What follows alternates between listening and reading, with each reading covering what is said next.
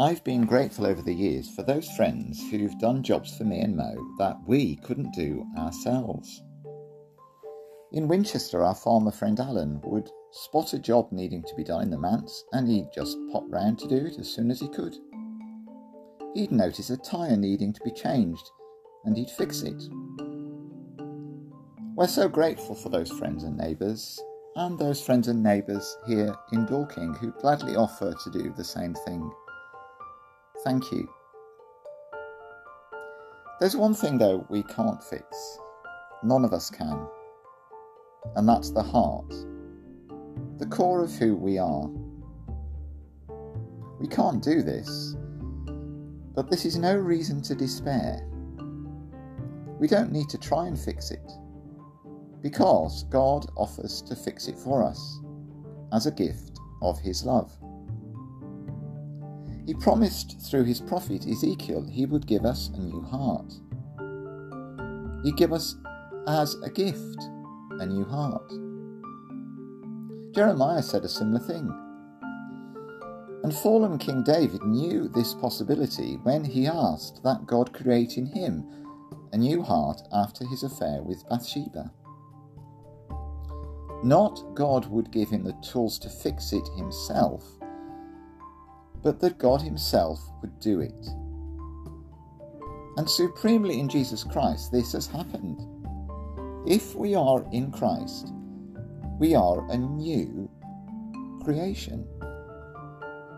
Because through him and what he has done, we have a brand new heart, a brand new inner core.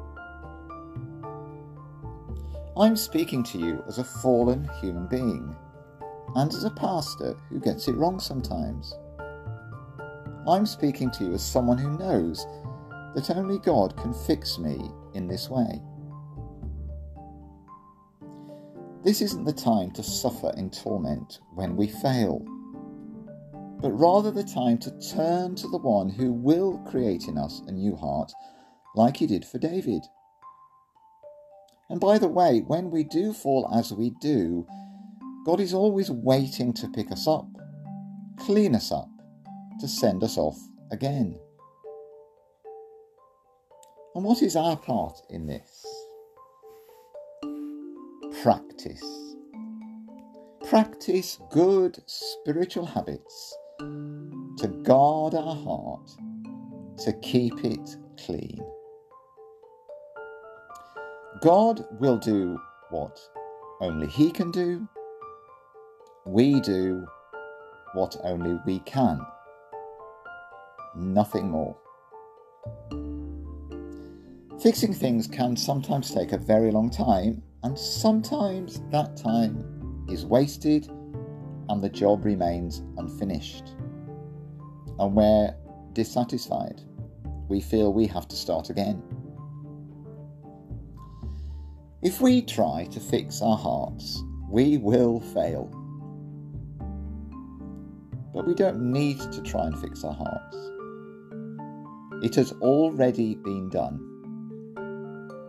All we have to do is receive the gift in Jesus Christ that God offers each one of us.